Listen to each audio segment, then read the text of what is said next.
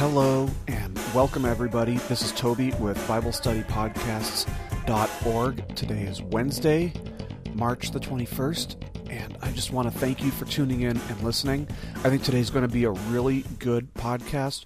We're all going to learn a lot from what we're going to discuss today, and I think this is going to help us to answer skeptics in one of the main objections to Christianity, and that is whether or not the Bible is reliable. Does it say what it said when it was written? Is it true to what the authors wrote? And this is a great topic. I think we're all going to have a lot of fun. So stick around and have a listen. First, I just want to mention a couple things. I want to thank you guys so much for those of you who have emailed me and given me your support and your encouragement and your prayers. It means so much to me that I don't even have time in this podcast to express how thankful I am to you. I want to thank you so much for emailing me. If any of you want to get in touch with me through email, you can email me at cleanslate, CLEANSLATE .ministries@hotmail.com. I appreciate all the emails. Thank you very much.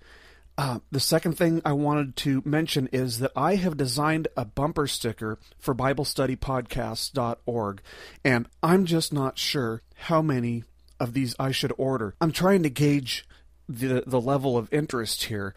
If any of you are interested in a bumper sticker, and it would probably just be, like $2, and you could PayPal it to me or whatever, if any of you are interested, let me know through email, and that way I'll have an idea of how many of these things to make. And obviously, the more I order, the cheaper they'll be per sticker. So let me know if any of you are interested in that. But anyway, let's get into our study today, and that is on whether or not the Bible is historically reliable. And I'm just going to talk about the Old Testament for a couple minutes here. This is a very simple answer. If somebody ever objects to the Old Testament not being reliable, we have the Dead Sea Scrolls, and these are absolutely undeniable evidence that the Old Testament today says what it said 200 years before Jesus was born. See, the Dead Sea Scrolls are these texts that were copied about 200 years before Jesus. And what happened is these people put the scripts in these jars and put the jars deep in these caves. And it wasn't until the 1940s when there were some shepherds trying to get their sheep out of these caves. They threw a rock in there trying to scare the sheep out. And what they hear? They heard these jars break.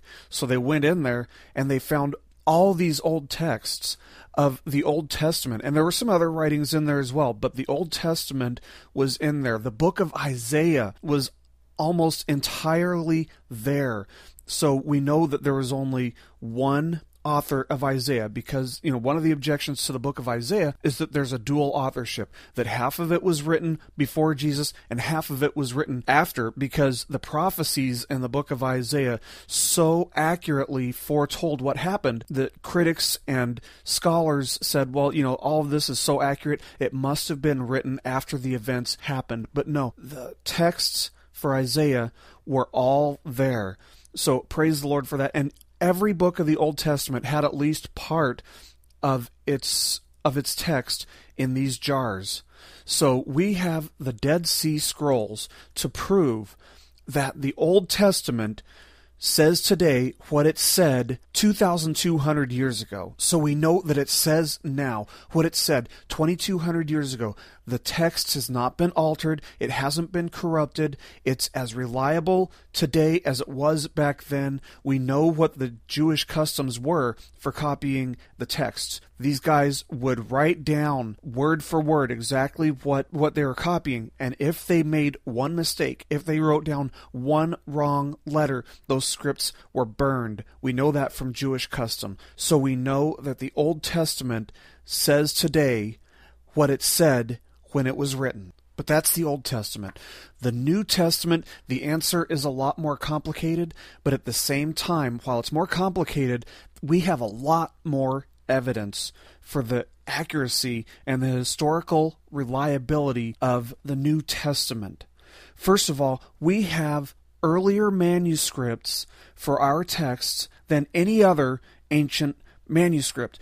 The earliest manuscripts that we have were written 25 to 150 years after the original New Testament writings, compared to about 1,000-year average for other ancient books. For example, if you look at the writings of Homer, everybody's heard of Homer's Iliad, right? I had to read it in college. A lot of people read it in school. The amount of time between the original writings of Homer and the earliest copies are approximately 500 years. There's a 500-year gap between the time it was written and the time it was first copied.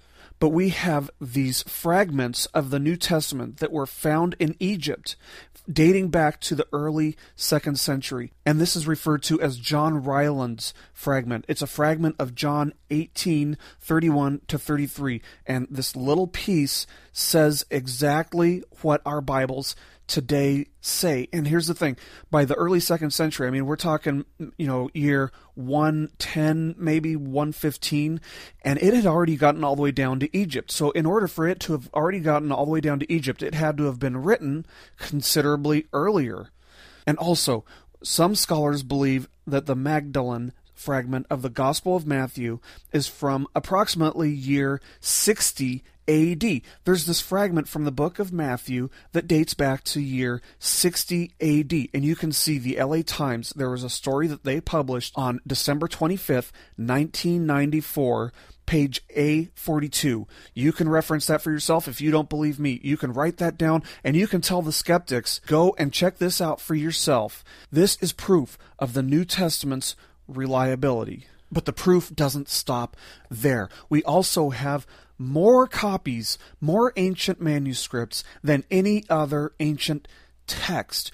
We have 5,686 handwritten Greek New Testament manuscripts, compared to less than 20 for most other books from the ancient world. For example, again, comparing this with Homer's Iliad, there are 643 ancient copies of Homer's Iliad, compared with the 5,686 Greek New Testament manuscripts. And you know what? Nobody is questioning the reliability or the accuracy of Homer's Iliad the way that they are contesting the reliability and accuracy of the Bible. But there's no contest. We have so many more manuscripts than any other ancient book. It's just off the charts. We also have more accurately copied manuscripts. The New Testament books are more accurately copied than any other books from the ancient world. The Mahabharata is only 90% accurate. That is, if you compare the earlier texts with the later texts and all the texts in between, there's about a 90% accuracy rate. With Homer, it's about 95% accuracy. The New Testament, taking all of the manuscripts into consideration, the New Testament is 99.5% accurate. We also have the writings of the early church fathers in the 2nd and 3rd century who quoted the Bible 36,289 times in their writings. As a matter of fact, there are only 11 verses in the whole New Testament that the church fathers left out of their writings. So you know what? If for some reason every Bible in the world disappeared, was burned, was destroyed, whatever, we would be able to reconstruct the whole New Testament, minus 11 verses, most of those from 2nd and 3rd John. We'd be able to reconstruct the whole New Testament just on their writings. And how cool is that? So I know that in the last 5 minutes, we've shot through a lot of information. So I'm just going to sum up what we've gone through so far. First, we have earlier manuscripts. Second, the Bible has more ancient manuscripts. Third, the Bible has more accurately copied manuscripts. And fourth, we have more abundantly supported manuscripts. And this is stuff that you can go and research on your own. If you're a skeptic and you're listening to this, you don't believe any of this, you can go and you can look any of this stuff up for yourself. This is all stuff that has been documented and proven through the last 100 or so years, ever since archaeology's popularity really started to grow in the early 20th century. And the conclusion that we can reach after considering just those things is that the New Testament is an accurate copy of what was written in the first century by the authors. Now, there's more evidence on top of what we've already covered, and I'm just going to cover a few points here very quickly. First of all, the New Testament Gospels are cited by other first century works.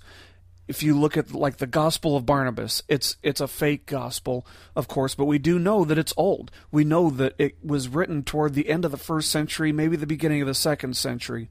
But one thing that we can gather from that is that the information that is in the Bible is also found in the Pseudo-Barnabas Gospel. There are other writers, such as Clement and Ignatius, who wrote stuff confirming the validity of the Bible as well. And this proves that the Gospels have to have been written earlier than the first century.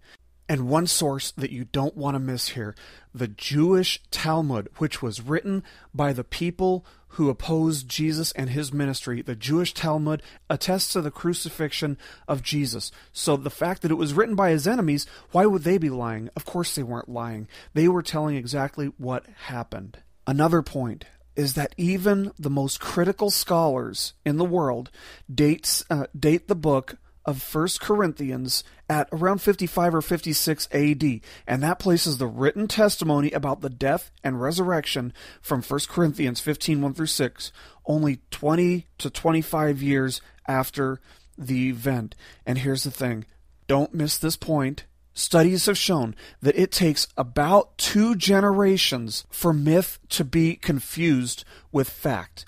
In other words, what we read in the Bible, if it was written only 20 or 25 years after those events happened, see, the people that witnessed those things were still around. So there was no room for a myth because anybody who witnessed those events could have stepped forward and said, this is not what happened. These writings are not accurate. Or there would have been other writings saying, this is that something else happened, totally contrary to the Bible.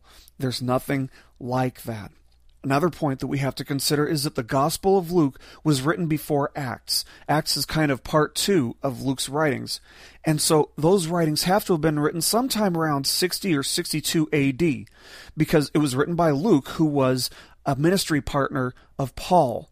But we know from reading Acts that Acts ends with Paul under Roman house arrest, and it just kind of drops right there.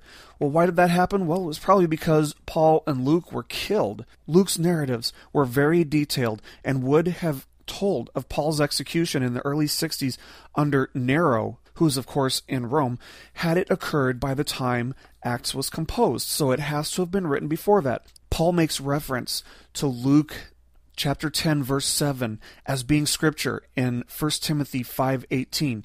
And that book, 1 Timothy 5:18, is generally dated by even critical scholars around 62 to 65 AD. So we know that Luke's writings have to have been written before that time, and they have to have been circulated widely enough for both Paul and Timothy to know what it says and to be able to consider it to be scripture. We also know that Jesus clearly prophesied the destruction of Jerusalem and the temple, which occurred in the year 70 AD. But we also know that no New Testament writer acknowledges this as happening. This was something that was huge. The whole temple was taken down in Jerusalem. Everything in Jerusalem was destroyed by the Roman Empire. But the New Testament doesn't say anything about it. And the silence of the New Testament on this event is unexplainable. And it doesn't make sense to think that the New Testament was written after the destruction of Jerusalem, considering how huge of an event the destruction of Jerusalem was. See, we know that the New Testament writers speak of the temple. They write about the temple as though it's still standing. And you can find that in the Gospels. You can also find it in the later writings by Paul, which were, for example, 2 Thessalonians 2:4. It's found in Hebrews. It's found in Revelation. None of them talk about the temple as if it's been destroyed.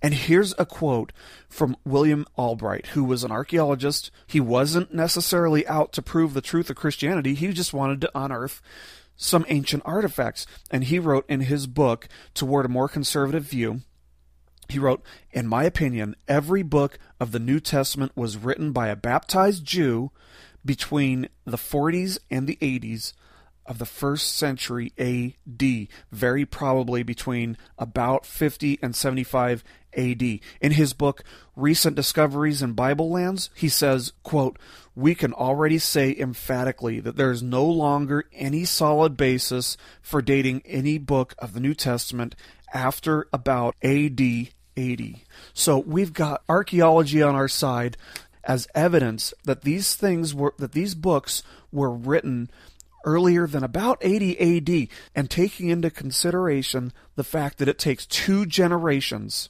for a myth to be widely accepted, we can know that these events in the Bible are exactly what happened. There's a Roman historian named A.N. Sherwin-White who calls the mythological view of the New Testament, quote, unbelievable, unquote, because he knew that 2 generations have to pass before a myth can develop, because before that time, before the 2 generations have passed, eyewitnesses are still alive to refute any myths that might surface. So let's also consider one other fact, and this is something that I don't want you to miss, because this creates a lot of confusion for skeptics, and that is the integrity of the eyewitnesses who recorded the events in the New Testament. We know that there are discrepancies in the minor details from one gospel account to another. For example, one gospel will tell you that there were 2 angels at the tomb. Another one will tell you that there is 1. They go into different details here and there. But the thing is, eyewitnesses will rarely tell the same story word for word, and eyewitness experts will attest to the fact that when there are discrepancies between minor details, that is actually an indication that they are more likely to be telling the truth. We also know that the New Testament authors left in some very difficult sayings that Jesus gave them and some very demanding morals.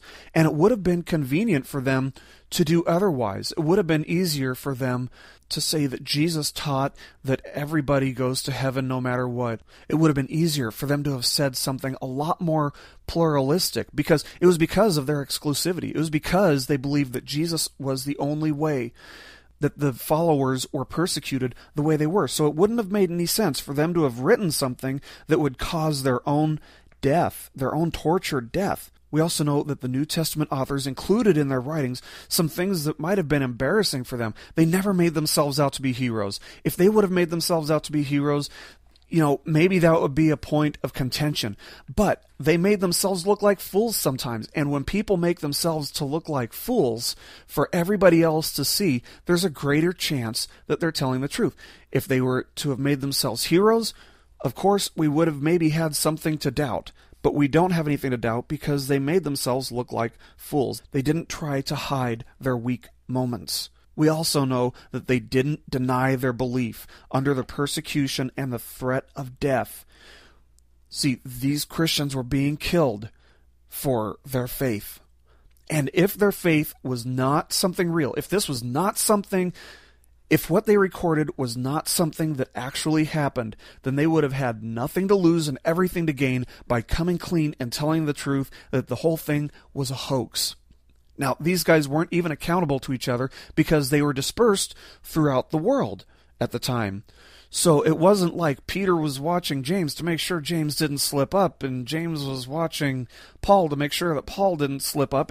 These guys weren't accountable to each other.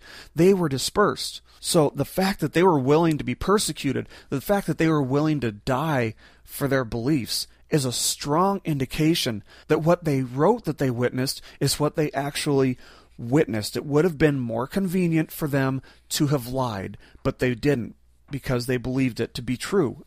And one final fact that we can't overlook, I think, is that women are reported to have been the first eyewitnesses. Whenever you read the resurrection narratives, who went to the tomb and found it? It was women. It was not the writers. It was not even the friends of the writers. It was these women. And in that society, in that culture, for them to have claimed that women were the first witnesses to the resurrection is absurd. Nobody would have believed it. but it was true.